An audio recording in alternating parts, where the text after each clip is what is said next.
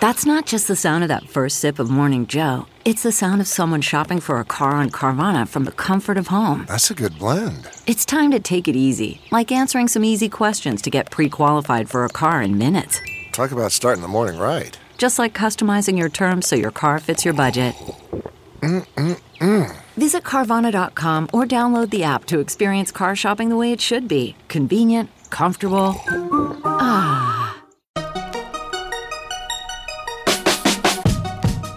Welcome to the Tech Meme Ride Home for Friday, January 10th, 2020. I'm Brian McCullough. Today, more trouble for SoftBank startups, more layoffs at scooter startups. VC deals plateaued last year, but music streaming continues to skyrocket. How much money does Netflix lose to password sharers? And of course, the weekend long read suggestions. Here's what you missed today in the world of tech. The SoftBank fallout watch continues as sources are telling Bloomberg that SoftBank-backed Oyo has let go of 1,800 staff, roughly 5% of its 12,000 employees in China and 12% of its total 10,000 employees in India. This is super interesting because aside from WeWork, if you were to run the clock back 6 months or so ago, Oyo was by far the crown jewel holding in the SoftBank portfolio. Oyo, the Airbnb-like hotelier, is one of SoftBank's biggest investments. Quote, "We continue to be one of the best places to work for, and one of the key reasons for this has been our ability to consistently evaluate, reward, and recognize the performance of individuals in a meritocratic manner and enable them to improve their performance," Oyo said in a statement. Adding to Oyo's challenges, hotel owners in China have been protesting in front of the company's offices, accusing the startup of violating contractual agreements. The growing turmoil may complicate SoftBank's efforts to raise a successor to the Vision Fund, the world's largest pool of startup investments, end quote. Filings that came out in December showed that Oyo had a net loss of $332 million on revenue of $900 million in the year through March 2019. And operations in China, interestingly enough, accounted for 40% of those losses. And e-scooter company Lime says that it is laying off about 14% of its workforce, or roughly 100 employees, and it is shuttering operations in 12 markets as it seeks to become profitable this year. Quote, "We're very confident that in 2020, Lime will be the first next-generation mobility company to be profitable," Lime President Joe Kraus tells Axios. He said that projection is based in part on improvements to Lime scooters' longevity, which in 2019 went from 6 months to about 14 months, end quote. So that's very good news on the unit economics front, as we've discussed on the show many times before. But it's a little concerning for two reasons.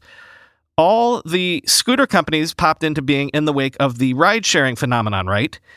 And so they very much looked to be playing that old Uber playbook, i.e. grow at all costs, profitability later, raise a bunch of capital to try to create some sort of de facto monopoly situation and crowd out all your competitors. So if investors are asking for profitability now, then maybe the whispers about the game changing in terms of startup expectations is true. I mean, no one was asking Uber or Lyft to be anywhere near profitable at this stage in their startup gestation.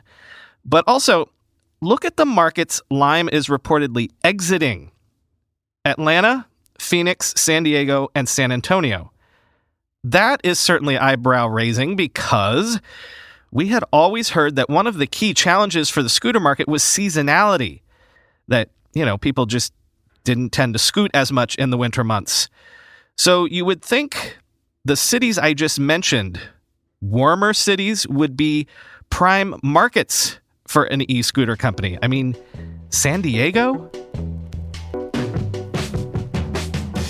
Couple of year-end data points to throw at you. First, Crunchbase News says that more VC deals were struck around the world in 2019 than in any other year in history.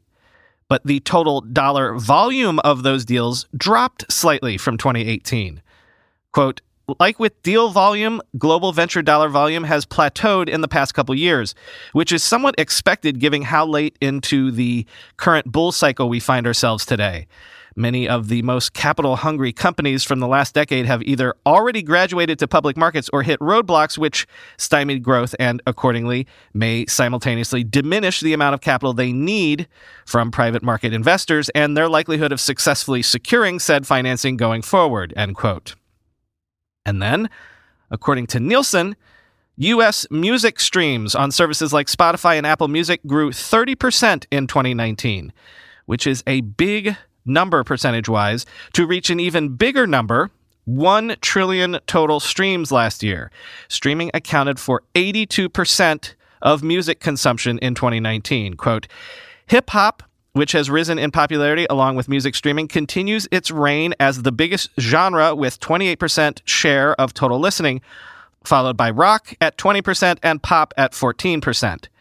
Rapper Post Malone, whose albums have broken various streaming records, was the top artist of 2019 by a combination of sales and streams. Drake, Billie Eilish, Taylor Swift, and Ariana Grande round out the top 5, end quote. And one more interesting stat for you. Researchers estimate that streaming video companies lost about $9.1 billion due to piracy and credential sharing, password sharing, just last year in 2019. The research also says that losses will rise for these video platforms to $12.5 billion by 2024. Quote, for now, many streamers, including Netflix, Hulu, Disney Plus, and Amazon Prime, seem content to allow the practice of password sharing to continue, even while they crack down on illicit password sales. But as services mature, priorities will likely change. Quote, when the growth starts to flatten and you start to look at the balance sheet, you're going to be looking for revenue, says Jean-Marc Racine, Chief Product Officer of video delivery and security firm Cinemedia, end quote. This is something that I actually thought about when I was walking out of the Quibi event on Wednesday. You know how Quibi is not going to have a free tier. You'll pay a little bit for ads and then a little bit more for no ads. But no free tier means no way for people to test out their offering before, getting hooked on it. A more aggressive move on Quibi's part would have been to start out the ad-supported tier as free for a time. And I wondered if Quibi should have gone this route for the reasons that are suggested above. Netflix has made millennials into the Netflix and chill generation because all of those kids, an entire generation, glommed off their parents' accounts for years. And Netflix knew it and was fine with it because they knew that, like health insurance, eventually you'll have to get off your parents' plan. But if you're hooked, Netflix figured you would pay up eventually. Quibi will not have that advantage.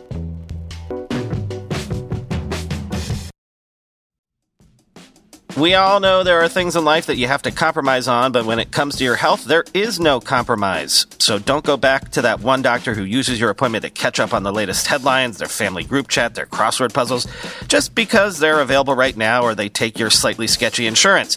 Instead, check out ZocDoc, the place where you can find and book doctors who will make you feel comfortable, listen to you, and prioritize your health. And you can search by location, availability, and insurance, so literally no compromises here, because with ZocDoc, you've got more options than you know.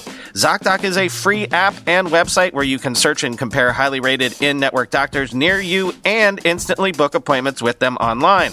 Once you find the doc you want, you can book them immediately, no more waiting awkwardly on hold with a receptionist.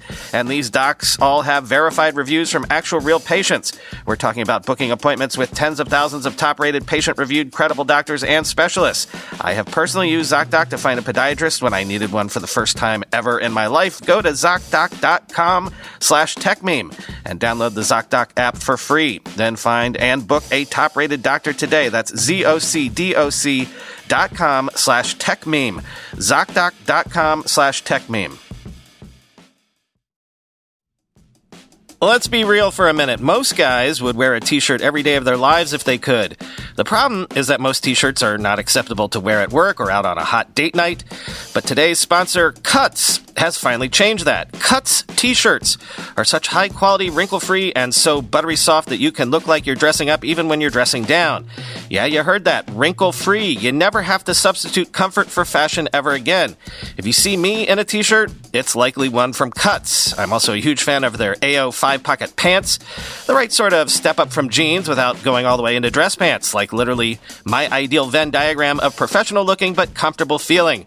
When you touch something from Cuts, you can immediately feel the quality. Their proprietary fabric blends are ridiculously soft and breathable, they don't wrinkle, and they look way more expensive than they actually are. For a limited time, our listeners get 20% off your entire order when you use code RIDE at checkout. That's 20% off your order at cutsclothing.com with promo code RIDE. Please support our show and tell them we sent you. Experience the perfect blend of style and comfort with Cuts Clothing.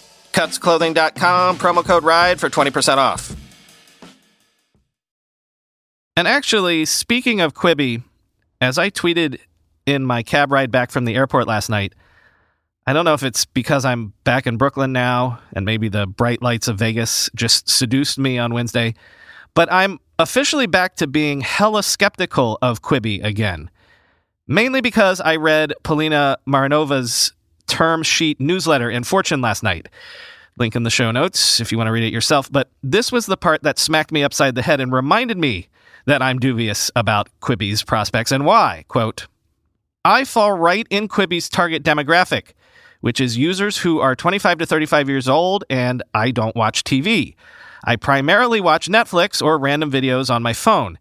But here's the biggest problem that contributes to some of my personal skepticism. I use Facebook and Instagram regularly. Do I watch short-form video content on Facebook Watch, Instagram TV, or Snap Originals? Never. And that content is free. Let's look at some of the innovations that Quibi has in store. First, it'll break up movies into several-minute chapters.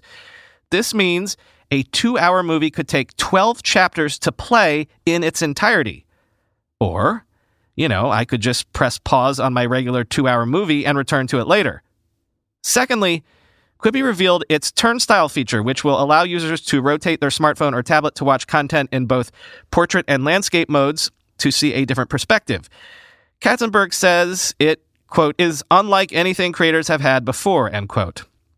Realistically speaking, though, how many times do you rotate your phone while watching a video, end quote? Yeah, this is why I was skeptical to begin with. Quibi very much seems like a solution in search of a problem, or at least a focus-grouped product in search of a market. Forget about the fact that people don't necessarily want to watch things exclusively on their phones. We just want to watch things on our phones when we want to watch things on our phones. I don't think I mentioned it earlier, but you can't get Quibi on your TV, on your Roku, on anywhere else but your mobile device. Why limit yourself like that? Why not just find your audience wherever it wants to find you?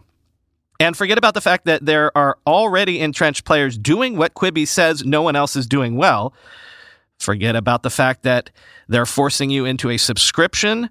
What about this idea of shoehorning all of what it wants to do into short form? This whole thing of quick bites. Again, why limit yourself? I've said this about a dozen times on Twitter since Quibi was announced, but Jeffrey Katzenberg has been obsessed, apparently, with short-form video and bite-sized consumable content for 20 years now. There was a startup called Pop.com, which went belly up in the dot-com bubble. And guess what? Same people were involved. Steven Spielberg, big-name stars, Jeffrey Katzenberg. Pop.com blew up about $100 million in investment money back in the year 2000. And that was when $100 million was the equivalent of $1 billion of being a unicorn. Let me read from a piece in The Guardian dated September 10th, 2000, a piece describing how Pop.com had just fired everyone and was closing up shop after only being in business for about 11 months. Quote, the idea behind the company to broadcast a mix of animated and live-action short films, emphasis mine, on the internet was greeted with much excitement last October before the dot-com shakeout took hold. Founders Ron Howard, Steven Spielberg, and Jeffrey Katzenberg trumpeted their new venture as one of the firms that would revolutionize the way films were made and distributed. As soon as the technology allowed, they believed Pop.com would transform from showcase for talented young filmmakers into fully fledged production and distribution company. Announcing the new company, Katzenberg said, quote, "Just as MTV introduced a new entertainment forum for music videos, we think this new enterprise will offer a new form of entertainment for the rapidly growing population of internet users. Pop.com has the ability not only to offer a variety of entertainment options, but to tap into an as-yet undiscovered talent pool that is as global as the internet itself," end quote. So, same playbook, minus the chasing young talent part. Maybe Katzenberg just doesn't want to go that route anyway. Maybe he figures all the talent is on TikTok and YouTube and stuff like that. But same playbook in terms of raise a bunch of money, throw it at your bold name Hollywood friends, and crucially, back to that short form content idea. Just like music videos, just like the MTV of old. It's almost like Jeffrey Katzenberg once saw a TED Talk about how kids don't have attention spans for anything over 10 minutes anymore, and he's not been able to get that out of his head ever since. But is he right about that? I mean, I kind of argue the opposite is true. You're more likely to hear somebody say that they binged an entire season of a show over the weekend for 6 hours straight. More likely to hear that than to hear about some webisode that everyone and their mother watches for 5 minutes in between posting something to Instagram. Time for the weekend long read suggestions. First, to give Jeffrey Katzenberg the ability to rebut me himself, check out The Verge's interview with Katzenberg from this week so he can tell you his own version of what his vision is. Quote, "We're competing against free," he says. "We have to offer something that is meaningfully, measurably, quantifiably, creatively different. Instagram and YouTube are happy to let people watch user-generated content for free, but Katzenberg, as always, is bullish on star power.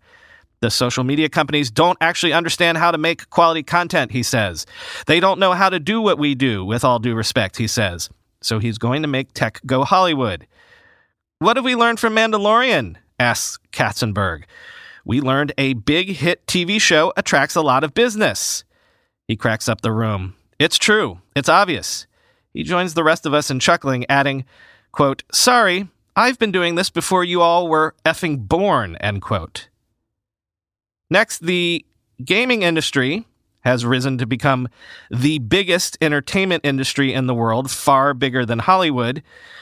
But in terms of talent, the Washington Post looks at the actors and voice actors and motion capture actors, etc., and seeing how they're making out in this new entertainment revolution, and it's not pretty. Quote, "The work of Jeffries and her peers have given rise to some of the world's most memorable video game characters. What it has failed to produce, however, is clarity around certain rights and standards for these actors regarding their work. As the video games industry explodes, it's becoming an increasingly attractive avenue for working actors. But the relative novelty of this field means there are few established standards. From a legal perspective, the medium does not fit neatly into either the art or tech worlds, existing in a gray area when it comes to intellectual property, labor practices, and compensation. It's kind of the Wild West," said Marta Sebtek, a London-based motion capture performer, end quote. Fast Company has a look at Community, the social network that celebrities are apparently flocking to because it allows them to interact with their fans directly without the mitigation of a platform like Instagram or Twitter. It allows celebs to text their fans directly by giving out a phone number, actually. And it's kind of also part of this whole movement away from public media, from social media, from siloed media that we've been hearing about. Quote, "Paul McCartney signed up in May ahead of the official July kickoff. Jake Paul and Marshmello got their numbers in July. The Jonas Brothers made the leap in August, and Jennifer Lopez signed up in September. Diddy and Mark Cuban joined in October. Amy Schumer came on board in November. The Pod Save America guys asked their fans to join them in December. Ashton Kutcher, who helped define Twitter as a place for celebrities to connect with fans a decade ago and who has sent more than 10,000 tweets, has posted just 7 in the past 2 months. As he told fans in October, quote, 'Not every conversation is for public consumption,' end quote. Mel Magazine has an oral history of rickrolling. Quote, one of the first rickrolls, and possibly the first one, was disguised as a preview for Grand Theft Auto 4 in May 2007. Because that was such a hugely anticipated game at the time, a lot of people fell victim to rickrolling. This prank mostly remained on 4chan for about a year. Then, on February 10th, 2008, members of the internet group Anonymous protested the Church of Scientology for trying to censor videos about Scientology. During these rallies, Never Gonna Give You Up was played from boomboxes by anonymous members, end quote. And finally, the Wall Street Journal wants you to admit it. You're a cord hoarder. You have a big box of cords in your house that you'll probably never use again, don't even know what the cords are for, and haven't even had the CD player that power cord goes to for 15 years or more, but you're afraid to throw any of the cords out. Lord knows this is me. Quote, a common cord hoarder refrain is that there's a principle like Murphy's Law governing their disposal. Immediately upon getting rid of cords, it goes, you are guaranteed to need one of them. Emily Batty, 39, a police department analyst in Edmonton, Alberta, said she and her husband decided to get rid of their cord box before moving. It felt like no big deal, she says. We were both agreed that we didn't need it. A few months later, they went to set up the printer in the office, but couldn't find the cord to connect it to the computer. The couple realized that when they had converted the office in their old house to a nursery, they had unhooked the printer and stored it away and had put the cord in the box they threw out. I knew exactly where it was and that we just couldn't get it back, says Ms. Batty. They both print things at their offices now, she says, and have no plans to buy a new cord. Quote, we just gave up on having a printer, she says. We still have the printer. I'm not really sure why, end quote. A lot of you got in touch overnight to let me know that the title of yesterday's show was half blank. Well, it actually wasn't. Let me explain. All this week, I was titling shows CES Day 1, CES Day 2, Day 3, etc. So yesterday, I was going to do something like CES The End or CES Fin or something like that. I ended up going with a solidus or a whack, in other words, a /. So the title actually was /CES, representing in code and CES, right? But then, because it was code, I put brackets around that, thus making it a literal line of HTML code, I guess. And I guess that made your podcast readers read it as HTML or gibberish or something, thus leaving it blank. If you look in the actual RSS feed, you'll see it there. I guess it couldn't render that without breaking the actual feed, since that would put it inside the brackets for the, whatever. So that's what happened. I guess I'll keep it that way now because I find it funny. Forever the Phantom title. Or maybe I'll just rename it to Phantom title. I don't know. Anyway, one weekend bonus episode coming at you tomorrow. A check-in on the world of health tech. Talk to you on Monday.